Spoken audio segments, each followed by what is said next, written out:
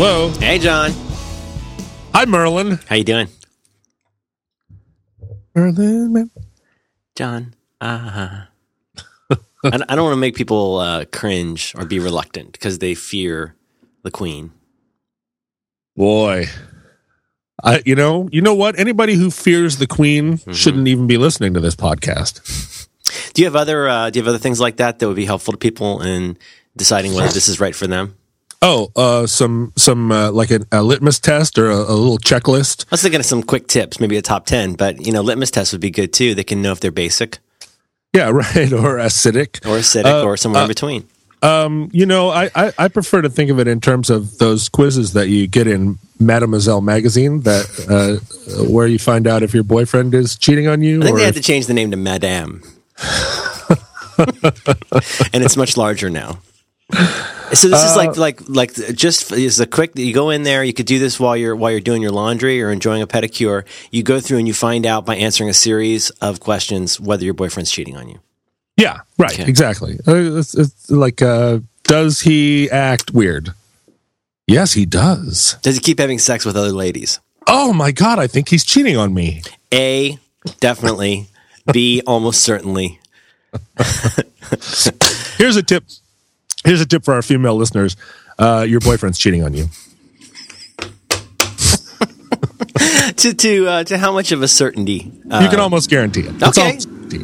Currently, like right now, as we do this? I don't know. It depends. Does he work from home? Oh, I think you're getting it. You are moving into the field of what I would call self-help. So questions to ask yourself, while you're getting a pedicure, should you be back at home keeping an eye on that guy? Why are you getting a pedicure is full stop.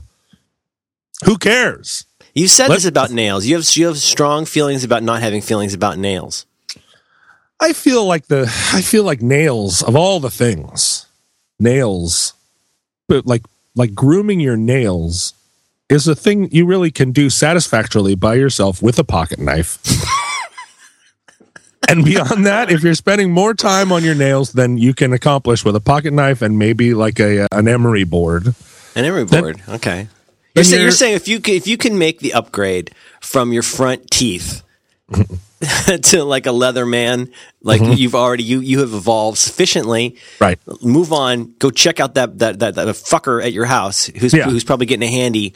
From what now? Is it somebody he works with? Is it somebody? Where do you think that source of trouble comes from? Do you have a sense? That's the thing. It could be anybody. It could be the UPS girl. It could be the UPS girl. That's good. I'm going to use that. You know what I mean? It could be the milk maid. It could be the milk. Does she milk the cows or does she bring the milk? Well, the milkmaid. She brings the milk. You're saying she potentially does everything milk related inside of the household, in the neighborhood. Yeah. The thing is, now that women are welcome in all fields of all walks of life, it could be the meter reader. It could be the meter reader. It could be the mail deliverer. He kind of slyly opens the window and sticks his head out and goes, "Nice clipboard, nice reflective vest." Ooh, that people see you at night. It could be the post woman always rings twice. The post person, sure, especially if you ask. So Stallone does. Now, what do you know about scullery maids? I'm very interested in scullery maids. I think that might be pretty in the household. There's it's like a royalty and duchies in Europe. Duchies. Mm-hmm. And I think if you're a scullery maid, you're about as far down. It's kind of like being the piss boy or the dishwasher at a restaurant. I don't know if they have piss boys at restaurants, but with the scullery maid, my sense is I don't know. San Francisco's a different kind of town. It's so we don't have piss boys here anymore. Not at all. No. Was that legislation, or is that like Portland where you got to have people pump your gas? Did you have some kind of an initiative? Yeah, it's a thing. It's a thing where the piss boys were, I don't know, they were selling the piss on the open market, and it was determined that we just needed to recycle. It's like Penn says with recycling, right? It's all a scam. Yeah. Oh, does Penn say recycling's a scam? Penn says a lot of things. I think he gives me a run for my money in terms of signal to noise ratio. I wonder often when I put something in the recycling, when I look into my recycling bin that has newspapers, tin cans, glass, plastic bottles, and then I put like a cardboard in there, and I think, what now? Mm-hmm. how is all this going into the right bin? John, that's going to be that's going to be a park bench for multicultural children. Yeah. This is Supertrain is going to solve all of this. I didn't want to bring it up because I don't know if it's something where I don't know the stage of development or funding that you're in, but I have a feeling Supertrain is going to take care of a lot of our recycling issues. Supertrain if Supertrain gets a second or third claw, it's not going to be to fucking sort. No, for sure it's not. It's going to be to speed up the conflagration. Supertrain is going to start with mobile home parks, and it's just going to recycle them with all their contents. But my feeling is that we just put a space rocket in space, a private space rocket. I don't know if you watched that. I heard something on NPR about a private space rocket. There was a private space rocket. Just so you know, the Fantastic Four did that in about 1963. For what it's worth. Well, yeah, I know. Please continue. That's all under cover of the secret Legion of Doom, but they just put a private space rocket into space. I was watching it on the internet, and they actually, like, the people that were announcing it, like normally you would have some guys with crew cuts and slide rules in their front pocket going T-7 to initial second stage defibrillation. Whatever they say, I don't know. I do bad. That's pretty close. If you had a slide rule, you could really nail that. And these three, like, the guy had a handlebar mustache and a like ironic afro, and they were like, "Woo, we did it! All right!" Has it really gotten? It's gotten that. It's gotten that bad at NASA. It's not at NASA though. It's some San Francisco startup. They launched it. I'm sorry. Of course, launched it from Cupertino off the back of a tortoise. I don't know what they're doing. What a fucking holocaust! We cannot get something off the pad in this country, and there's people running around in fucking flip flops and afros, just making shit go up in the air. That's wrong. They put like 3 Priuses. They bungee corded. Also, it's very quiet rocket. Shh. Super efficient. It can get the news NPR station and the classical station. But they can put a rocket into space now, but they can't make a home recycling trash compactor. What is the deal? You can't put metal in the microwave. Like, you should have at home, you should have a thing where you take your cardboard and you put it in this thing, and it immediately starts to mush it and mash it down into that mush. Mm-hmm. And then would you call it a slurry? Yeah, you make a slurry, right? So you've got a little slot where you put your paper products, and it starts to slurry them, and you put your glass products, and it breaks it down and turns it into glass dust. Or you should be able to do the first stage of breaking all that shit down at home, so that when the recycling truck comes, you just hand them like a brick. It's like, here's the glass brick, here's the metal brick, here's the paper brick. I think you're really onto something. It's like WALL-E. You make a little little cube of trash. It's very efficient. It's like smashing down your cans when you're like one of the shopping cart guys. Yeah. But, isn't it funny also then? And I literally cannot think of anything. I can think of almost nothing that I would rather talk about less than recycling. It's literally one of the things I least want to talk about. Let's go back to Scullery Maids because can we do that? Yeah, I just think it's fucking funny that like you have a gas driven giant truck that comes to your house and takes away your dainty imported beer bottles, so that somebody who's getting whatever $8 an hour can sort through them on a conveyor belt to make sure they don't have too much beer in them and will screw up the works. Mm-hmm. I just want to close the thread. What I hear you saying also, if I'm hearing you correctly, is you should not need a truck at all. If you want to make that into glass art, that could be the way you slurry. If you want to slurry that into literally a park bench, you get. Let's say you wait until you got 700 or 800 empty milk cartons, and nobody should really be drinking that much milk. But if you do, you get all of those, and you could literally make a park bench or a table. You should be able to. They say reuse is better than recycling. I think slurry is better than reuse. I mean, that's super flexible, John. I feel like the slurry is the first stage on the way to then having a second machine in your house, which then converts that stuff back into, like, you take the slurry and then you make it back into your own printer paper, or you make it back into your own glass bottles. You have a little dispenser that like, and it makes a bottle for you. It can make you an NPR tote bag. Like it could turn it into like a, sort of like a, you know how they have like tofurkey? Maybe they could have najute. It's like jute, but it's not jute. Yeah, it's new jute. New jute. Oh, I'm going to capture that. It's just that it's made with high fructose corn syrup. New jute. I like. I think that might be a little bit ping pong.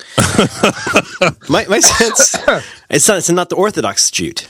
No. It's new jute. Okay. What about can you be reformed jute?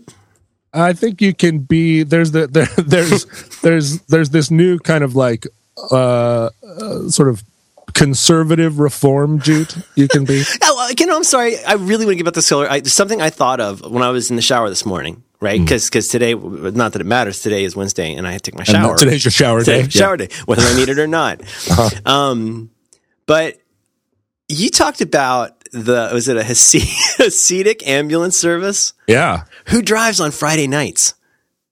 Oh my God, I hadn't even thought of that. Do you know about like kosher elevators, right?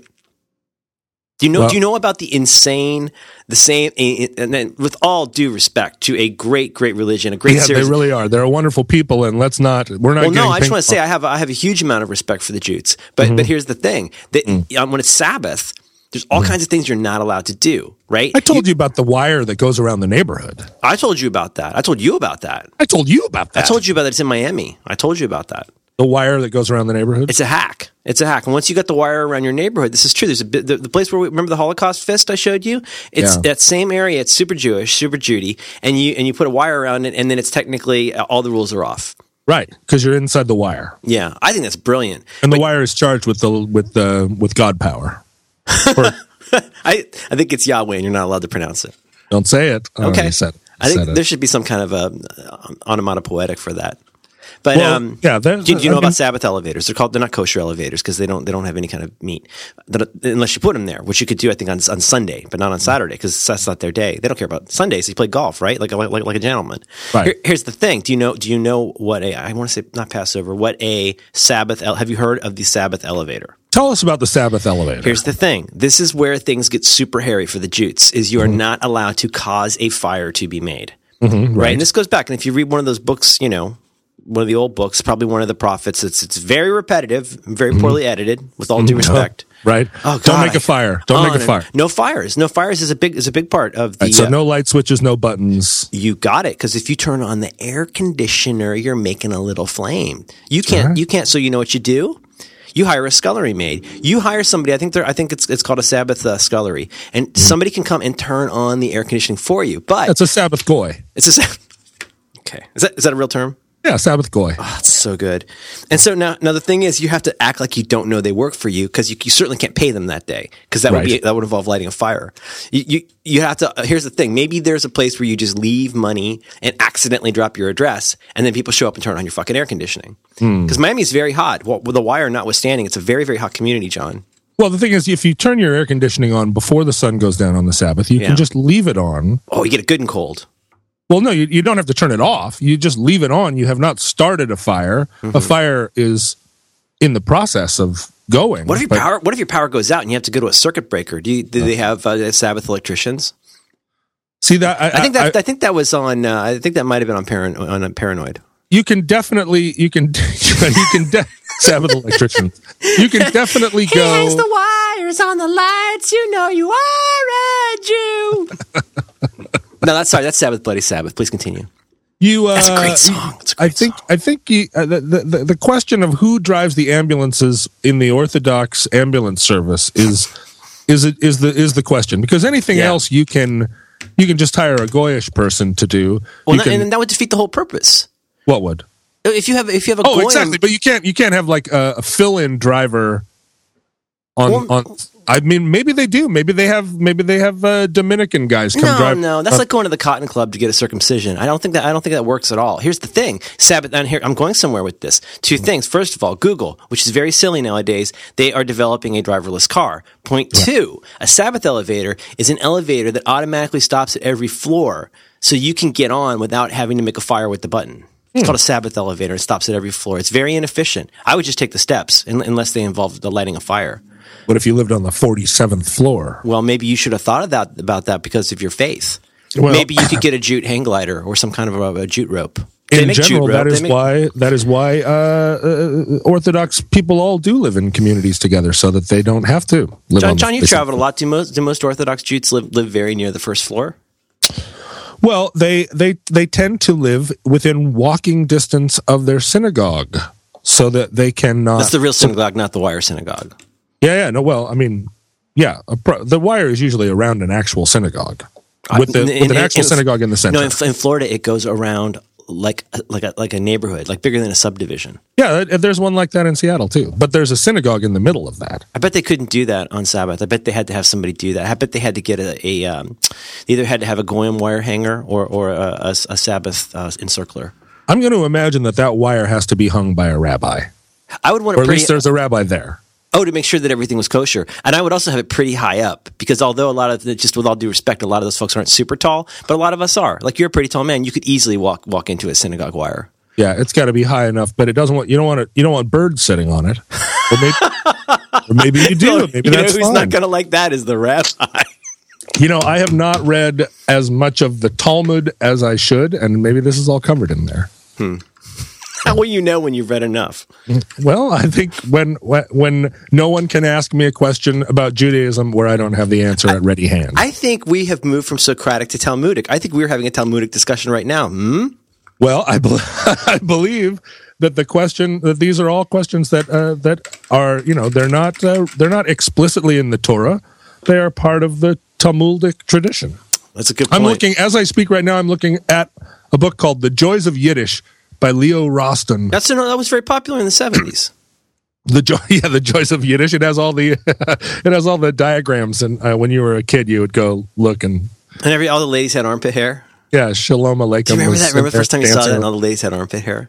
Oh my God, the joy of sex was repulsive to me. It was so, and the guy with that beard that it hung off of him, like his penis and his beard hung in exactly the same way.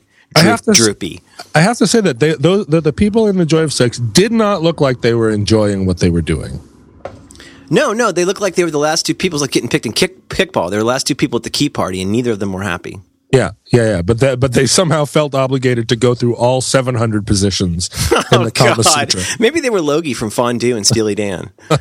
Although there was one interesting one where the guy. There's one where he licks her armpit or something. Oh, I'm sure. I don't know. I'm sure I flipped past that as fast as I could. Yeah. But there was one where the guy was on his back and he had his feet up in the air, and she was like on the outside of his legs, but somehow like on top of him in such a way that but it was like she was the boy horse, right?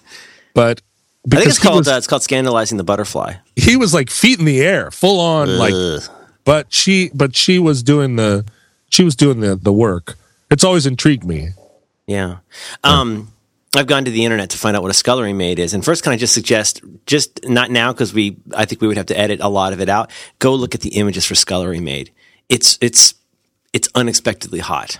Because the scullery maid, so in great houses, and she's working she's got a barrel. Oh, they got a barrel and a mop. Because here's the thing: in great houses, scullery maids were the lowest ranked and often the youngest of the female servants. Acted as an assistant to a kitchen maid. I think they did a lot of mopping.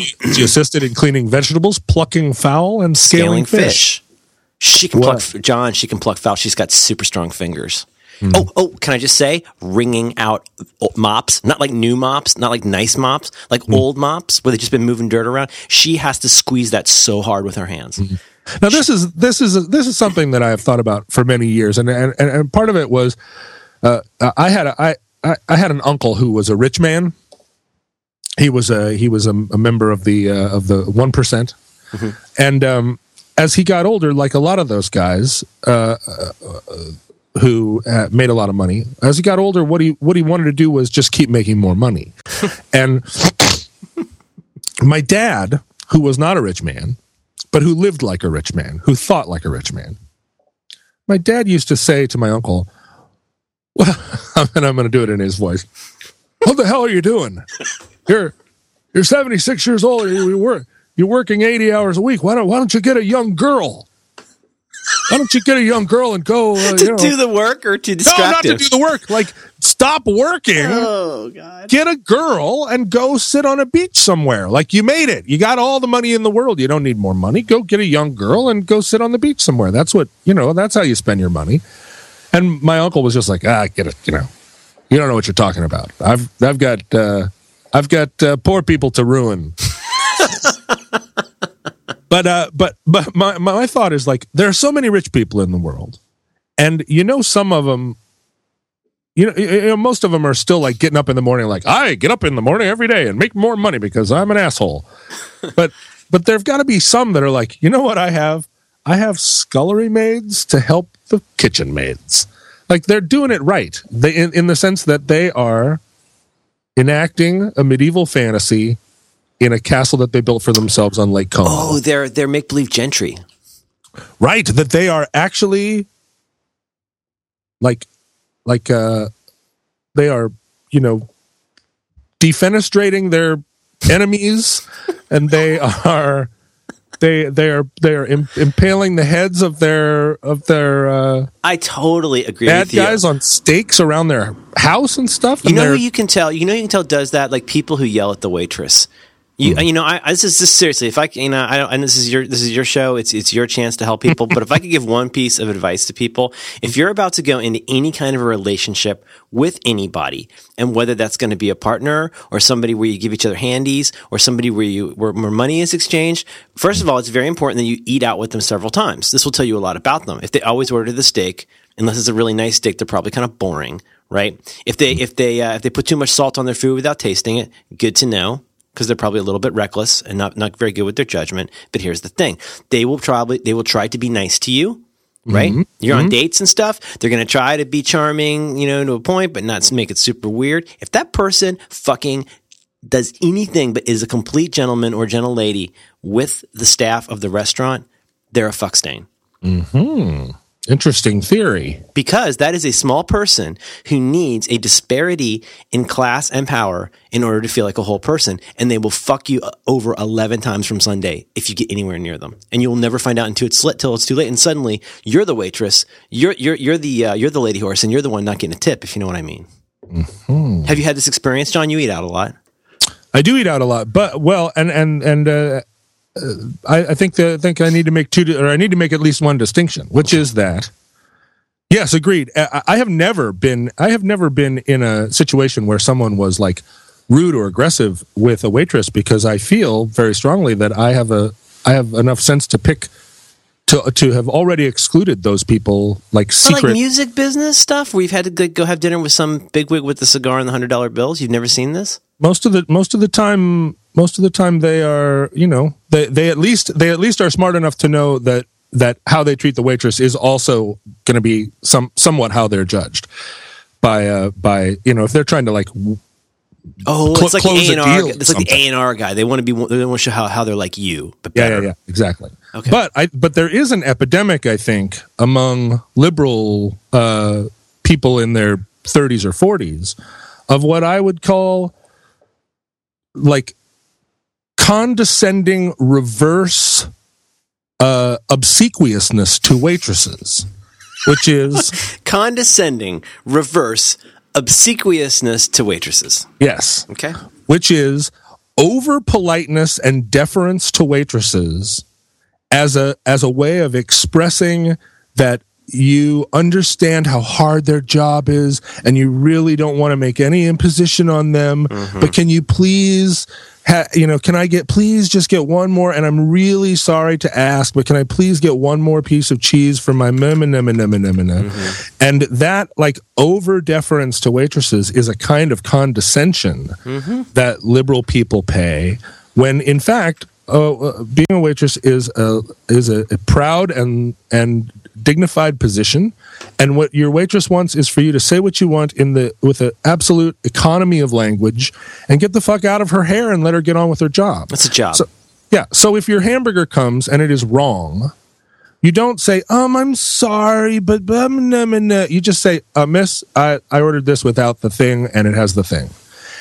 And if you say it with an economy of language, I have been at dinner with so many people and music business people too, where the waitress, where I say, Miss, I ordered this with the thing and it doesn't have the thing. And she goes, oh, okay. And she comes and grabs the plate, and the person across from me turns to the waitress and goes, I'm sorry, big mistake.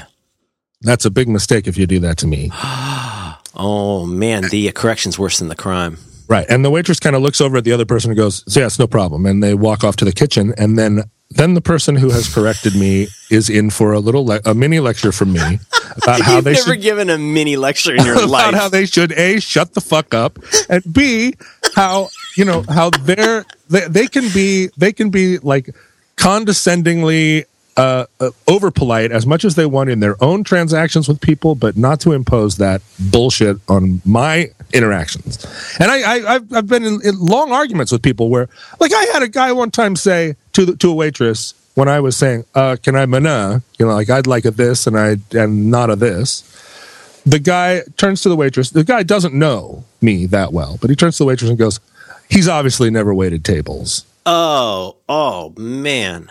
And this is a guy that I know for a fact had never waited tables. If that was the Old West, that would be the equivalent of him calling you Yella. Well, Han would have shot first in that situation. If that was the Old West, I wouldn't have even stood up. I would have shot him just from under the table. Oh, no, he would not have finished his indignity before he'd be splattered all over the cantina. But John, that's ridiculous. In fact, I have waited tables, and I waited tables for years. Dude, you managed a place full of grunge drunks. Grunge drunks. Don't tell me about customer service. And this guy is trying to cutsle up to this waitress by like, oh, obviously he's never had to do a thing before because he's a rock star. And I'm like, you got a master's degree, and you got a master's degree in business. Like, you've never waited fucking tables, guy. And it's part of this culture of like, and I think it started in the 80s when waiters started actually coming up to the table and sitting down in the booth with you and going, "Hi guys, what are you going to have today? What are we having tonight? I'm Skip. I'm your server. Yeah, I'm Skip. I'm your server. What are we having tonight? Do you want to get some jalapeno poppers? I'm your customer, and I'm trying to have a conversation." And that, and so all these people that were kind of raised in that environment, they think right. that's the dynamic with waitresses. Like, "Hi, how are you? Oh my God, I'm so sorry that you have to work a job." John, this is one of the many important corners in your much larger Weltanschauung. If I could just use a German word for a minute, this is part of your larger. You don't like fake nice. I don't. Right. There's a variety of things that this fits into your fake nice masks evil more than it promotes good. Oh yeah, I think Karl Marx said that the road to hell is paved with apologizing for John Roderick in a restaurant. It was in Das Kapital. That was Friedrich Engels. Das Kapital. I think you're I was going to make a philosopher joke, but they're never funny. But here's the thing. There's one person that's listening to this podcast that's like, "Oh, you should have made a philosopher." I was going to, but I can't. Here's the thing. I could make this very functional, if I could say, and this gets into the stuff that I care about, and I think there's a Venn diagram somewhere here, which is that clarity. We've got to have clarity. We should have clarity about our roles. Like, it doesn't have to be like weird. It makes it the opposite of weird if we are clear about our roles. I have come into this place to be served food by people who serve food. In exchange for that, I give them money. They have a job to do. Right? Yes. You know what? And John, I don't want to make it about hand jobs, but I think this is straight in the fucking hand job wheelhouse. Because you go in there and I think you got to tell them what you want. And in this instance, you don't want the guy getting the handy next to you to say, "Oh, Paul, I'm sorry that he was so aggressive and talking about his balls." Like, fuck that. Fuck that. That's right. And in this case, if you want to talk about your balls, you talk about them. But you know what you do? I think there's the thing is, I think most waitrons, which I think is the gender neutral way to say it. Oh, it's a terrible, terrible word. Will enjoy the clarity, just like some person giving you a handy. And I don't want to say that all waitresses give hand jobs because I've just in my experience that's not the case. Yeah. But if you go in there and you say to them, "Hi, I wanted this medium rare, and this is really closer to medium well.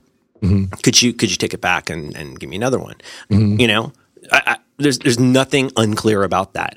Like, right. And any waiter that has a problem with that, any waiter that rolls their eyes or is like, "Oh my God," they apologize and walk away. They go. They do the thing. They go. Well, but a waiter that has a problem with it is in the wrong line of work. And there are so many. And the baristas, can I just say baristas? Yeah. Oh my God. But you're right. I don't know where it came from. I don't know if it was the 80s. A lot of terrible things came out of the 80s, but I think you're absolutely right. I think there is this culture. Now, let's be honest. People like my friend Scott Simpson and me, our entire life is predicated on trying to make the waitress like us, because and you guys apologize profusely before. I've told you how sorry I am about that, but it's really true. We just want to make the waitress laugh. What it really is about is it's about the denigration of the great class of servers that has happened over the last... The noble tradition. Now, I disagree, John. I think, because I could still try and make the waitress like me, but then I could also be nice about it. And here's the problem, and this is where I start to feel like a crazy person, is like, there's a place we go in our neighborhood, a place you've been to before, and we go there and we get burgers sometimes. Mm-hmm. And sometimes, I don't know if it's a language barrier, I don't know if it's the fact that almost nobody can ever understand what I'm saying, no matter what, like inclusive. But I went in there and I said... could I get the cheeseburger medium rare with fries? And could I also please get, this is for a kid. So when you start it with, this is for a kid, that's code. That means fucking listen to this. Right. This is for a kid. You ask a question and you go, clean food only, please. Is there sauce on that? It's for a kid.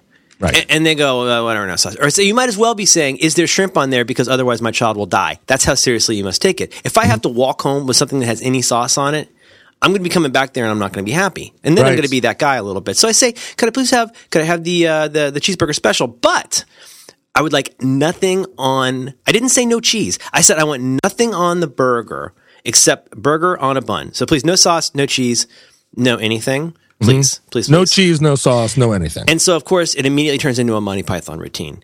And she goes, so cheeseburger. I said, yes, I want the burger, but with no cheese. You can't see, but I'm making this horizontal gesture with my hand flat, as if to say, I will salt the land. This is scorched earth. It's moving out. Yeah. I'm making a 90-degree horizontal swing to indicate flat fucking land. Yes. Dry. Right. Nothing. Bone. Right. Barren. Desert.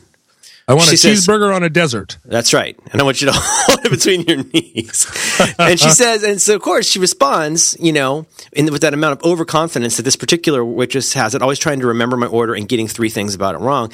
And she says, okay, so on the side. I said, here's the thing. I want you to take a plastic box and put some of those crinkle cut fries in there. And I want a burger with literally nothing on it but a piece of meat on a bun. So you can guess how what goes on here. It comes out and it's fully dressed. It's got everything on it. Mm-hmm.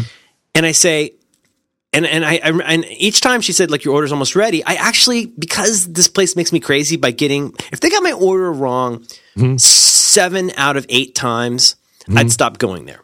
Mm-hmm. If they got my order wrong 1 out of 39 times, it wouldn't matter. Right, getting my order wrong 1 out of 7 times is crazy making. Yeah. It's just enough to make you feel fucking nuts. And so I said, remember that for the kid, so nothing on it. I'm doing that, and I'm being that guy you hate, but I'm going, yeah.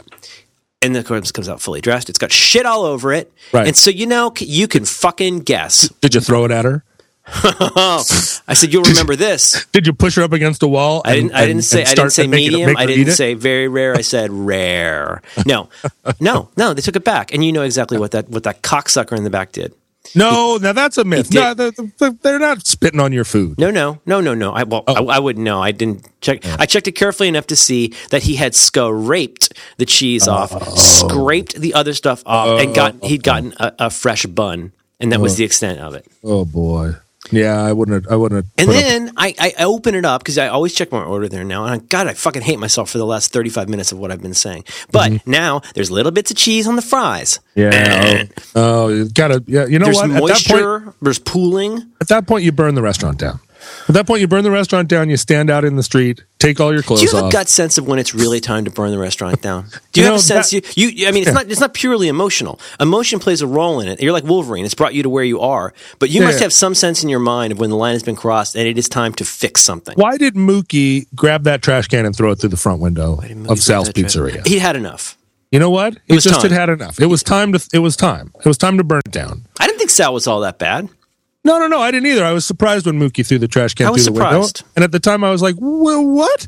I don't get it. I don't get it. Sal was good to Mookie, but Mookie had enough. It was time. It was just time to burn that restaurant down. And in this situation, when now you got sauce on the fries, it's too much to explain to get it right. I think you just got to go out in the street, take your clothes off, throw a trash can through the window, and burn it down. Because it's harder to identify you. What if you wore a hoodie and were otherwise naked? You wouldn't wear a hoodie, probably. There was a time when I would have worn a hoodie, but now I think you just get naked. Because here's the thing what's wrong with having a chance to get naked? It's something that's nice. Here's the thing about burning a restaurant down. If you get naked first, people are less likely to grab you. People are less likely to grab a naked guy. First of all, you're like the Iron Sheik. You got no hair to grab. Yeah, you're right. That's good. Clothes off, and then you've automatically got a circle of you've got it like a buffer zone of 20 feet where most white hats, most Good Samaritans are not going to break that 20-foot barrier with a naked guy. And they're definitely they're going to think twice and possibly 6 times. Yeah, a guy that would otherwise flying tackle you before you burn this restaurant down is going to stop at that 20-foot line and go, I don't See, know. If it's a nervous-looking teenager who's got like a can of gas and looks like they masturbate a lot, I think that kid gets a fucking flying tackle and gets a big claw. Super Train gets that kid in the claw good and fast. Maybe so. I think if you see a man with a lot of dignity and a beard, a middle-aged man with a lot of dignity who does his own haircuts, a little tall, and he is out there with his chin up and his chest out, sucking in his gut a little bit, probably. Naked as a jaybird, sucking in his gut in case somebody is taking pictures. Well, if you think there's not ladies out there who like firebugs, what do they call them? Firebirds? What do they call them? Firebugs. Firebugs. Okay. And the thing is, there are ladies that like firebirds too. And if you have a firebird driven by a firebug, yeah. Especially, and then what's nice is this is why Friday night is a good date night, because the gene pool is a little bit limited. I'm not saying there's a genetic difference, but a lot of people are at home not enjoying their air conditioning and not driving their cars. So anyway, the point was that if you had the Hasidic ambulance, you could maybe have a self-driving ambulance. Now, what about this? What about if you got to go paddles clear? What do you do? What if you have to resuscitate somebody with the paddles? I think you're we're all the way. We can't go like into details now. There's got to be some. This is all in a book. It's got to be in a book. There's got to be some way around the Hasidic ambulance service. But here's the problem. What if you hit him with pickles? The problem with trying to understand the Hasidic community is that they don't go online and tell you all about themselves. You know what I mean? Like Orthodox people of all stripes are generally not interested in letting you know all the peccadillos. Because there's a kind of, I think as religion gets more orthodox, people are less interested in converting other people and more interested in just blowing it up. Well, especially, and I don't mean this as honestly don't mean this as an insult, but especially as your community becomes a more closed one, like amongst the Friends or amongst the Hasidics. Like that's I don't say it's a closed community, but I think by definition, as you become more orthodox, your community becomes more insular. What about Unitarians? I do not know about Orthodox Unitarianism. I'm not sure. I think Unitarianism, by definition, does not allow for orthodoxy, does it? I just think it makes you a little faster. Because, they fuck like bunnies, the Unitarians. You get them in a lock-in, and there's going to be some serious trouble. You're going to want a fucking damp cloth and some dim lights. Well, here's the thing about Unitarianism. Yeah. That song, Kumbaya, I mean, just saying those words, I'm getting a little bit of a chuckle. It kind of sounds like come on my face a little bit. Kumbaya. What do you think that means? Kumbaya, my lord. Kumbaya. Kumbaya, my lord. Huh. Kumbaya. Kumbaya. Kumbaya. When I was, I think it means come by here, I think is what it means. When I was a little kid, my mom took us to church because she wanted me to know all the things about people, about the world. And we went to Methodist church. Ugh. And you got a problem with Methodism? I got a problem with Methodists. I got a problem with Lutherans. I got a huge problem with Baptists. I got a lot of problems. See, and can I just literally beg you to not get started on religion, except in as much as you need to tell this story? But I in our long conversations, I never get the chance to tell you how many religions I don't like. But please continue. Well, in any case, it was during this was in the 70s, and so there was a famine in Ethiopia, I think, at the time, and I think the hip famine in the 70s was China. Oh no, there were some great African famines. It was after Biafra, I think, but Ethiopia was the big famine. Yeah. That was the big UNICEF famine, like the early 80s. Yeah, but we had a thing one time where we made it was basically a haunted house where you got down on your hands and knees and had to crawl through a succession of tunnels, and the tunnels got smaller and smaller and smaller until you had to kind of push your way through this through the last stage of this tunnel. and the idea was that gave you a sense of what it was like to be starving.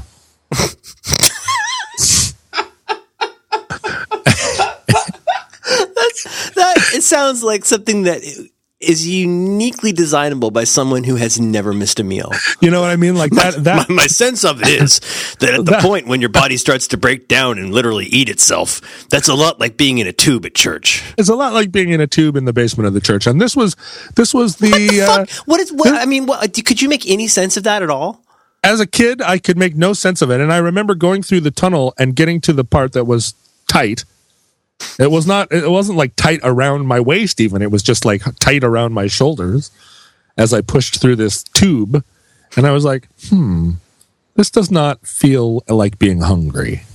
And I came out the other side and was like, wow, and there were a bunch of adults there like, yeah, heavy stuff, right? Right?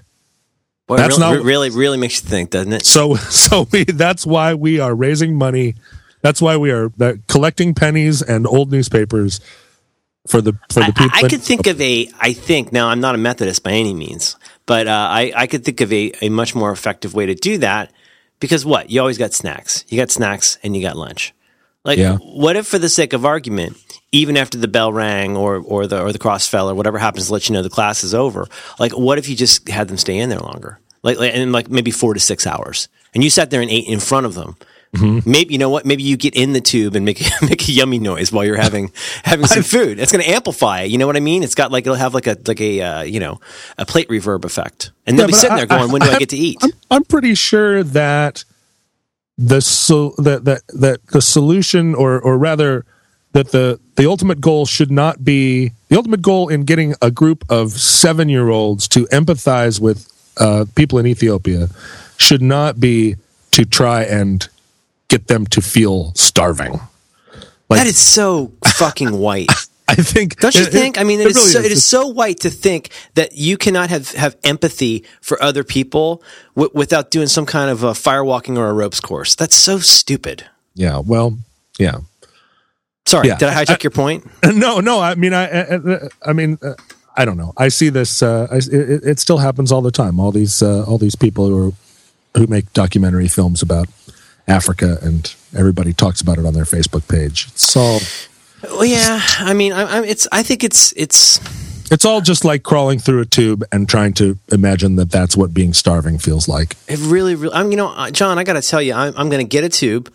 I'm going to think about it for a while. I'm going to get in the tube, and you know what? I'm going to order a tube. When I assume there must be some kind of an online Methodist store where I could get this.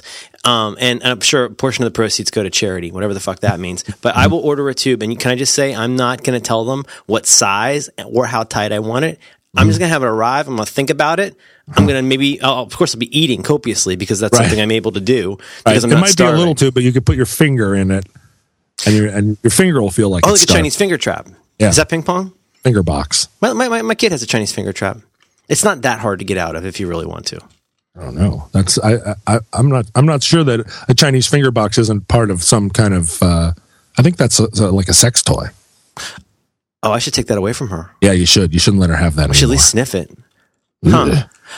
But I think if that tube arrives, and I don't even know what to expect. Maybe it might be like an Iron Maiden inside. I mean, here's how you simulate famine. Mm-hmm. You buy a tube or some rope. And you put the tube around yourself and you wrap the rope very tight around your middle, right? Very as tight as you can. And then you go outside and you sit in the sun and you don't eat for a month. And then you'll. So you're saying if you're gonna have this fake empathy, it should be by way of something that's truly empathic, which is putting yourself in that position. Well, no, I don't even believe that, because to choose to starve to death. Again, it's like my friend says, you can't choose to join the proletariat. Like if you've got the safety net of knowing that you're in your backyard and can go inside and have a nosh. I'm sorry, I shouldn't say that. You can go in and have a snack anytime you feel like it. Yeah, exactly. It is not the same. Well, then it's like all this extreme sports stuff, right? Or it's like any of this, like bungee jumping. It's like all this fake peril. You know what I mean? It's this way of simulating this kind of, and I think now we are getting further into your personal wheelhouse. I don't even know what a wheelhouse is, but I know you can be inside of it. Do you know what a wheelhouse is? A wheelhouse is the little house that sits up on top of a tugboat where the tugboat driver is. And it's just a little, like there's not a large cabin. It's just a little box with a window where the guy that's steering the tugboat sits. And I guess that then extends to any place on a boat where the steering wheel is for the boat. And so I think the metaphor of in my wheelhouse means like, yeah, I mean, there's a lot of stuff that's on my boat, but when you're in the wheelhouse, you're really steering the boat at that point. Okay, that makes. First of all, I just want to say that I really want to stop using that phrase because it's super super dumb. Yeah, but I hear it all the time. Yeah, it's awful. But so you're saying it's kind of like if you imagine concentric circles. This is very near the center of your expertise. You've got a boat, right? You can be on the boat and not know anything. You're just riding the boat. But once you're there's not room in the wheelhouse for somebody. You could be a part owner of the boat, but you're still not the captain. You're still not in the wheelhouse. You got to be in the wheelhouse. Is there anywhere tighter than the wheelhouse you can get into? Well, you could be in the bilge, but I don't think that's where you want to be on a boat. Okay, is that where the slurry goes? That's where the slurry goes. That's where the oily water goes. I don't know. There's something about maids, and I'm not talking about like French maids. The French maid thing, you're talking about dirty maids. You're talking about maids that are on their hands and knees, scrubbing and squeezing the shit out of some mops, scrubbing a stone floor. Right. But this is the thing: if I was a very, very, very wealthy person, like Arnold Schwarzenegger had a baby with his maid, right? Yeah, that's a crime of opportunity, though, right? Well, except if you're a super rich guy, why would you not present yourself with that opportunity at every opportunity? Why would you not staff your house with a bunch of 21-year-old Ecuadorian maids? Mm-hmm. Like where your wife lives, though? Well, I mean... now if I could say that, this takes us back... I forgot about the wife thing. Well, this takes us back to the pedicure problem. If you discover that there are many Hondurans in your home, and they often seem exhausted, and that their knees hurt and they aren't scrubbing anything, that's something you need to look into. I don't want to make this super weird. It seems to me that there are a lot of people that live inside the wire that need their air conditioning turned on, and then there are a lot of rich guys that would like to diddle a maid. So I'm thinking maybe you hire your Hasidic maid, and you trade that for Arnold Schwarzenegger to come and turn your air conditioning on. So you know hire what I mean? A Hasidic maid? I think that is not a good strategy. Not a Hasidic maid, but a maid who would work for these folks. You know what I'm saying? Could you have a Goyim maid? Is that allowed? Oh, absolutely. I think that's preferred. Yeah, preferred. You see what I'm saying there? You do a little switcheroo. You say, I scratch my back, you get a handy from a lady who knows how to squeeze a mop. But you come over here, right? You flip on the air for me. Maybe you get a phone just for the purpose. Mm-hmm. But that way, you're both good. You can go over and donk some Honduran lady that works for the Jutes, and they get to have their air conditioning come on because you're not the governor anymore, and your wife is super mad at you and looks a little bit like a box. I'm just saying, like, this is the kind of thing that we could be using the internet for instead of just sitting around hitting stars and shit. It is the rare tirade from you where I do not understand any of the logical leaps that you're making. But that was one. Were you reading something? That was one where I was at a certain point. I stopped reading and I leaned back in my chair to concentrate on what you were saying. Okay, John, I'm going to break this down for you. I'm going to break this down for you. No. I think I get the gist. Oh, I don't think you get anything like a gist. I think you're far outside your wheelhouse and may have fallen off your fucking boat. Stone soup. Here's the thing. You bring carrots, right? Yeah. They bring celery, which doesn't really help all that much. Somebody else brings, I assume, meat. Why don't I bring the stone? I always bring the stone to stone soup. Well, it's like stone soup, but with a scullery maid and air conditioning. Mm-hmm. You know? Right? You know what it is? It's a lot like film noir. You know, in film noir, there's a lot of like, oh, I'll kill this. Oh, is Strangers on a Train? Strangers on a Train, right? Is that the one? I don't know. I have no idea where you are now. Okay, so I'm sorry. Instead of Strangers on a Train, how about... You're on a space rocket somewhere. How about throw Mama from the train? I will kill the person that annoys you. You kill the person that annoys me. We're both better off. From a train. And we got plausible deniability. This is a Hitchcock thing. Okay, I see what you're saying. I'm with you. It's a Hitchcock thing. I thought you were doing so much better. Have you been sleeping? Not really. I think it's not difficult to understand. If you're a Jewish person who lives in Miami inside of a wire and you want your air conditioning to turn on, all you have to do is find a very rich man who wants to fuck a maid. And then you swap. That with plausible deniability. That's in the Talmud. I need my medication adjusted. Which one? All the ones you haven't started taking yet? Your make-believe medications? Yeah, I need the medications I'm not taking adjusted. I couldn't agree more. Oh, gosh, it's a rich tradition, though. I have a lot of respect for Judaism, like for realsies. Like, there's a lot about it that I think is really, really interesting. And I'm think sure that they're thrilled to get your endorsement. For realsies. Did you hear? Merlin Mann thinks it's all right. For realsies. They could put that's a pull quote. They could put that on their homepage. They don't have homepage. Now listen. If I don't know why. Whenever I'm imitating an old Jewish man, I speak like Tevye from Fiddler on the Roof. But it's because that's really a close approximation. Yeah, sure. That's in Eastern Europe, right? I was listening to a podcast, and there was Merlin Mann, and he said he thinks that it's okay. A lot of things. You sound like a lonely 11-year-old boy impersonating Jackie Mason. That's so true. That is how. Guess how I know. every morning I wake up and I'm like, okay, 11-year-old boy who lives inside me. Are you ready? Someday, are you ready to pretend that we're Jackie Mason? Especially given how little respect and, more importantly, enjoyment you have of literally everything that I do. I will someday tell you the story of the Church Talent Show. Where you imitated Jackie Mason when you were 11? It was much, much worse. Much, much, much, much worse. My mom basically wrote the libretto. She wrote the script for it.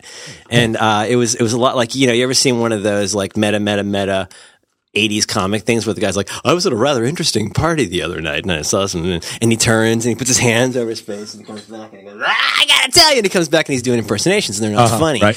I did that. I did a tour de force. We don't have time for this today, but I did a tour de force series of impersonations that was excruciating.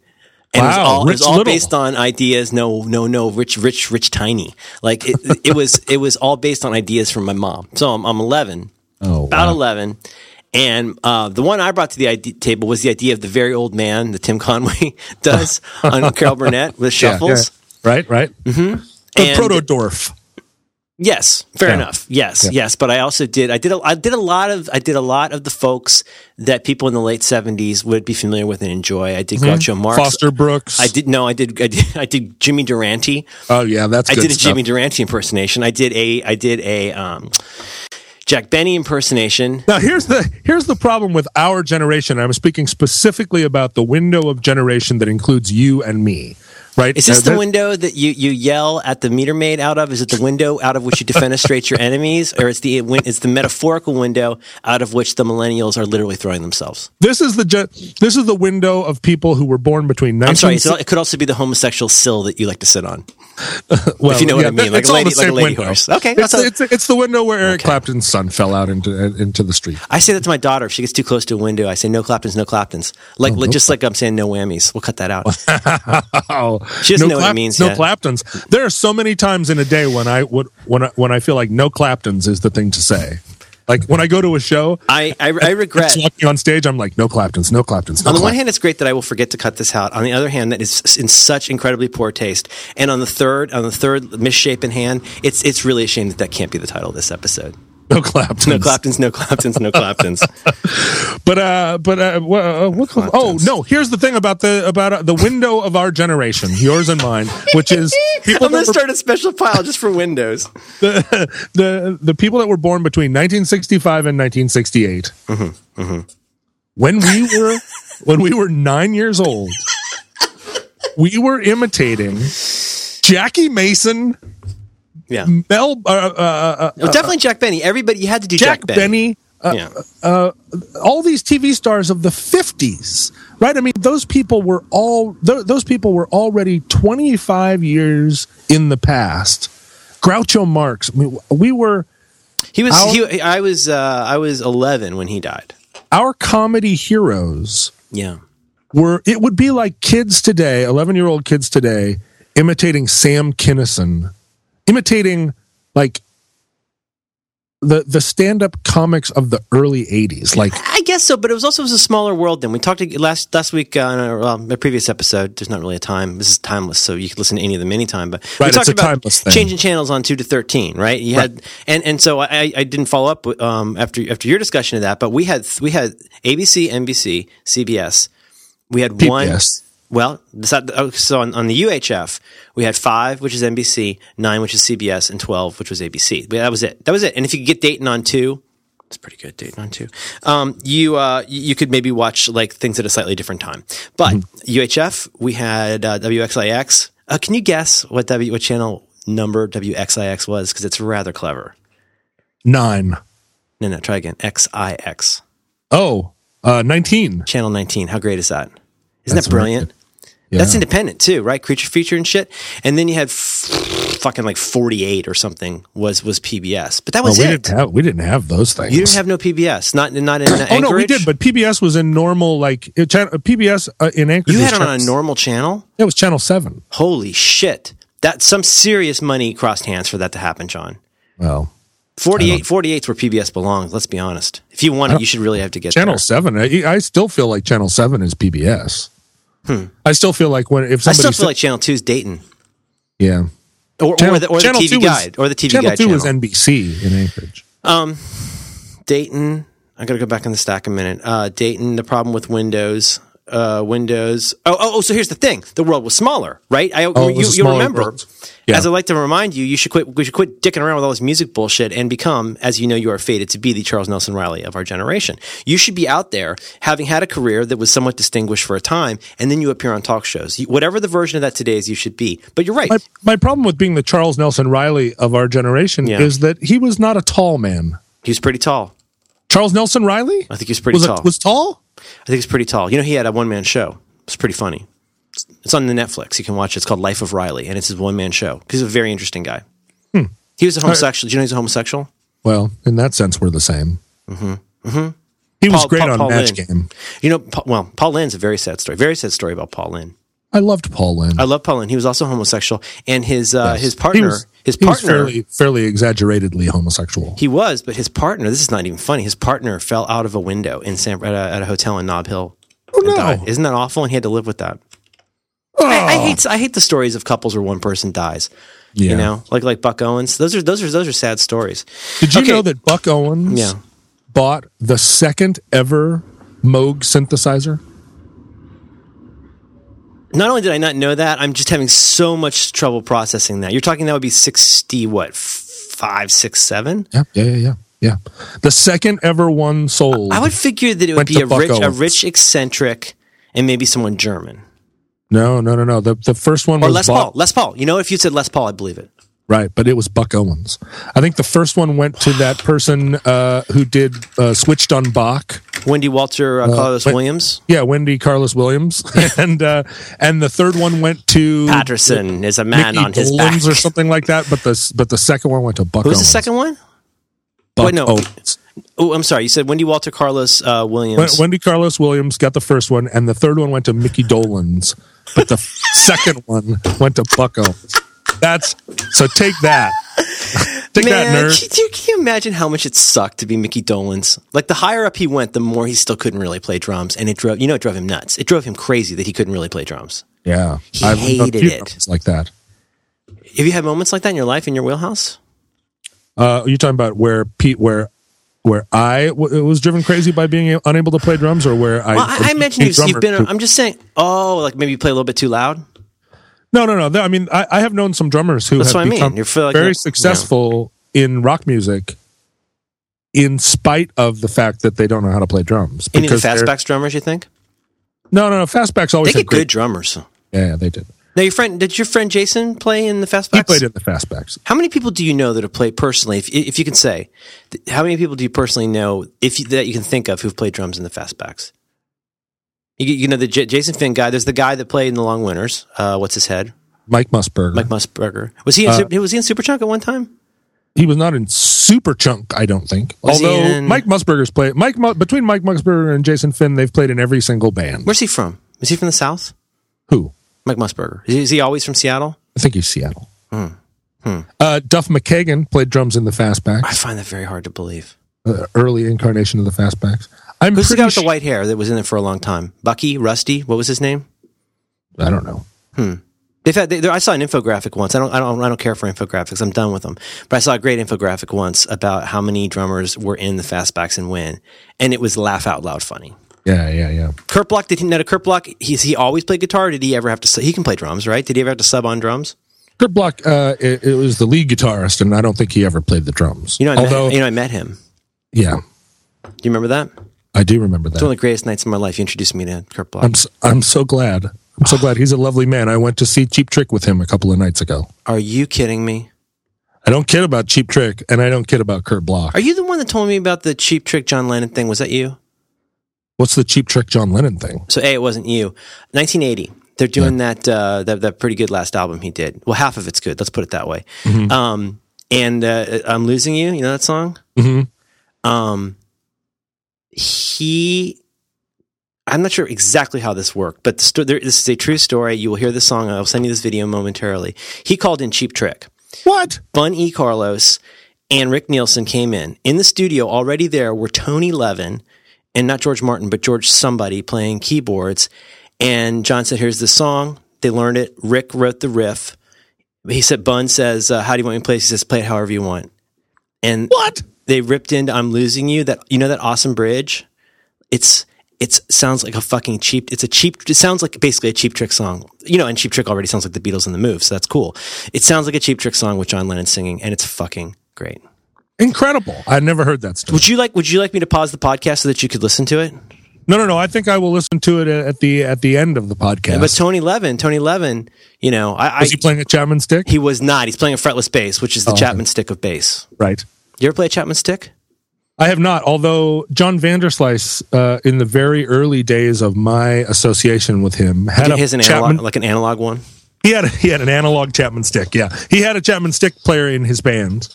Oh God! This was during a time when Vanderslice he did two things. He always sat in a chair, and he always sat over to the side of the stage. This was his affectation at the time. No, this was early days. Is this MK Ultra or no? It's after MK Ultra. So. Not early days Vanderslice, but early days in me knowing him. Wow. He had a Chapman stick player, and he sat over to the side of the stage in a chair, while the Chapman stick player sat in the center of the stage and played the Chapman stick, and made, I have to say, some of the greatest bass faces I've ever seen in the history of rock. They won't let you have one. First of all, there's a checklist. Hi, welcome. Please come in. Is your head shaved? Yes. Come into the Chapman stick store. You go to the Chapman stick? They call it, yeah, exactly. They call it the stick shoppy. You go in there. First of all, is your head shaved? Yes. Do you have a goatee? Yes. You have what? A goatee or funny mustache. You have to have weird hair. If you wear a kilt, especially if it's a Utila kilt, extra points. Points. Tiva sandals, come on in. Right? If you wear leggings and leg warmers over the top of those, over like pole climber boots. What about jewelry? You're in. Like you want to keep your fingers free, but what about turquoise Indian jewelry? Lots of jewelry. As much jewelry as you can wear, and earplugs. But Chapman stick. So he sat on a chair like he did a frip. Basically, he did a bass face frip. Yeah, and Fripp always sits on a chair like in the dark. You can't even see him when he's playing. Yeah, this was during that era of indie rock, early 2000s, where the big question was, you know, is standing in the middle of the stage to rock? Oh, and we're not even talking about like irony at this point. Like your pals and presidents of the USA were like, that was or like even Weird Al. That's like ironic. People were at this point, they're talking more about authenticity. Yeah. There was no irony about it. It was like, if you are the singer and you stand in the middle, then you are being too singer, and you need to like go sit. You need to stand over on the side. It would be a couple years before you got like before the Strokes caught on, the Murder City Devils, whatever the fuck, all those different like. I guess not Red Cross, but what was the three guys with the douchey glasses? Urge Overkill, I guess. That was a 90s thing. That was early days. But, you know, it's almost like, it was like the way punk was kind of a reaction to all those bands we like. You know what I mean? Do you think that was an authenticity thing? Backlash, Nirvana's over, this is the end. The .com, you know what? I got nothing. Yeah, indie rock in its early stages was almost entirely reactionary. It was like a kind of proto-fascism. That was not a terrific time for indie rock. No, well, and it was not a terrific time to be in indie rock either. But like also like it was right around that Napster time, I guess, probably unrelated. But like I think about all my favorite bands from 1 to 5 years earlier, like bands I liked a year earlier. Like Elliott Smith's record was like not that great. Superchunk was not moving me like they were. You know what I'm saying? Guided by Voices, that's kind of when I stopped, was around then. But you know what I mean? Like all these bands that for like 5 to 10 years, there was a consistent stream of bands that just put out album after Pavement broke up. I mean, all these bands that I don't know if you like these bands, but like it was after the second Creeper Lagoon record, everything went into hibernation. Huh. And they were good. They were awful good. Yeah. Well, now your buddy's friends with them, right? Your buddy from the Noise Pop. Oh yeah, everybody's friends with those guys. But that was when I. Oh, so you got a guy with a stick. When I made my appearance, that was when I came out. So I was. That's right. It was just like coming of age sexually in the early '90s when at the height of third generation feminism. It was the wrong time to come out.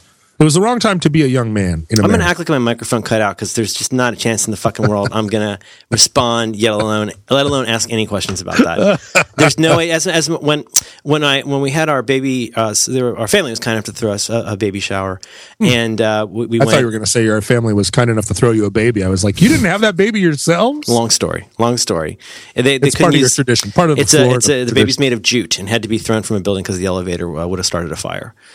Now we show up, and my brother-in-law, whom I love, he's so awesome. He's sitting out there. He's already 3 sheets to the wind, and he's standing out there, and he's like, "Enjoy it while you can, because when she turns about 11,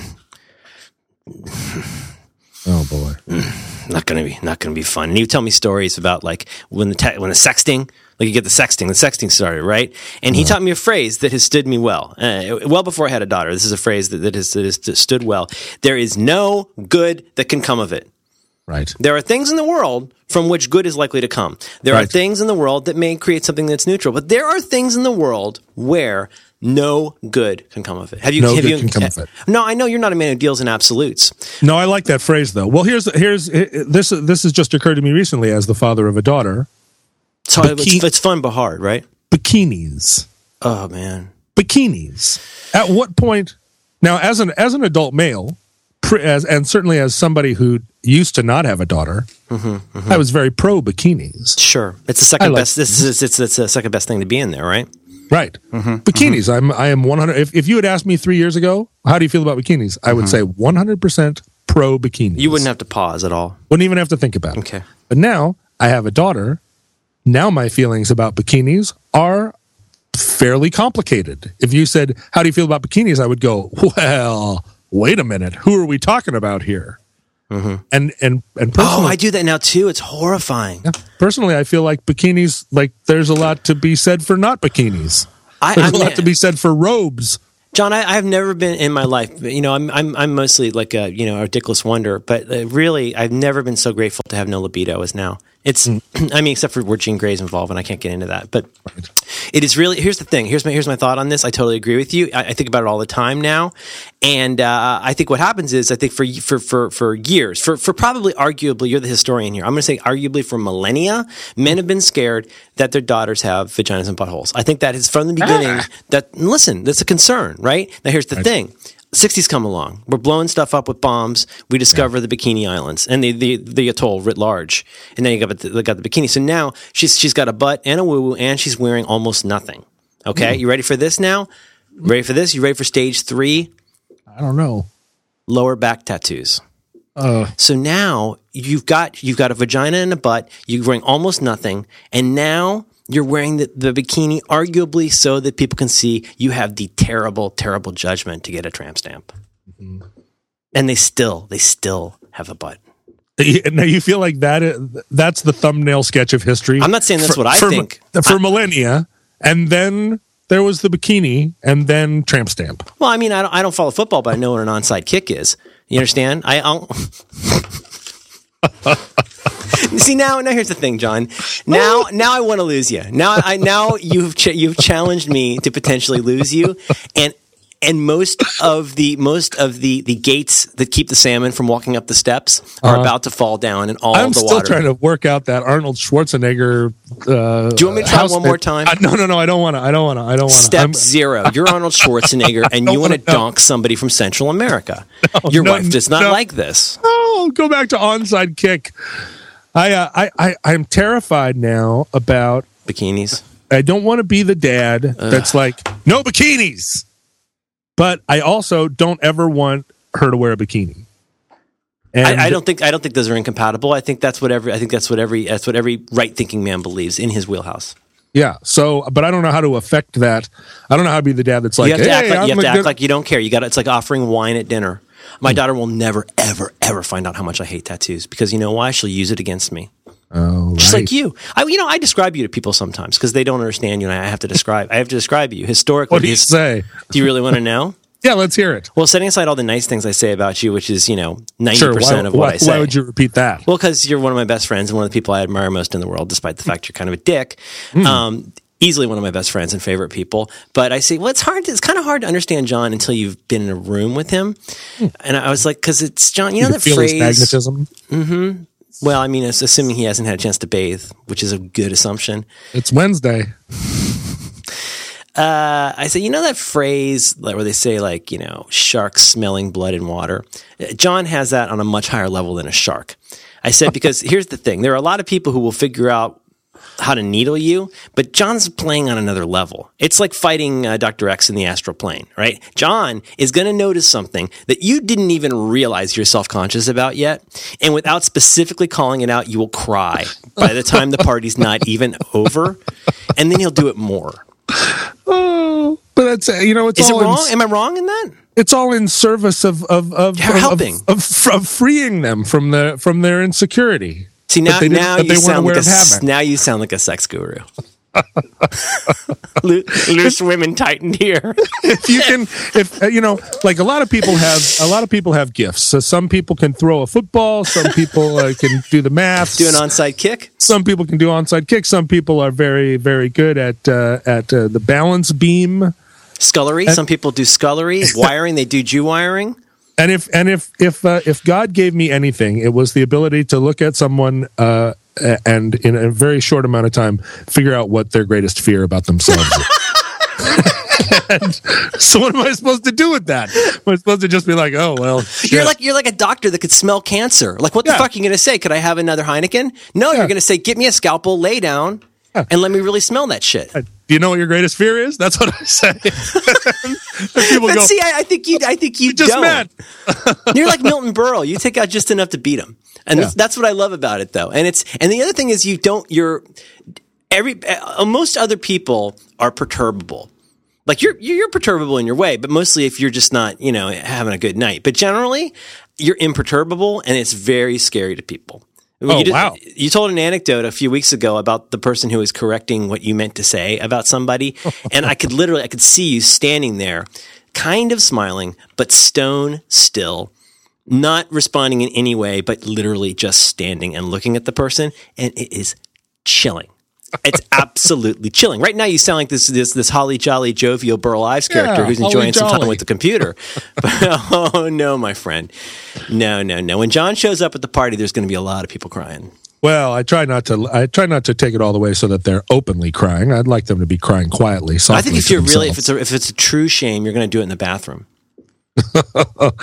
I've had some shameful bathroom times. Okay. That'll do, pig. Blenda Butcher, is that how you say her name?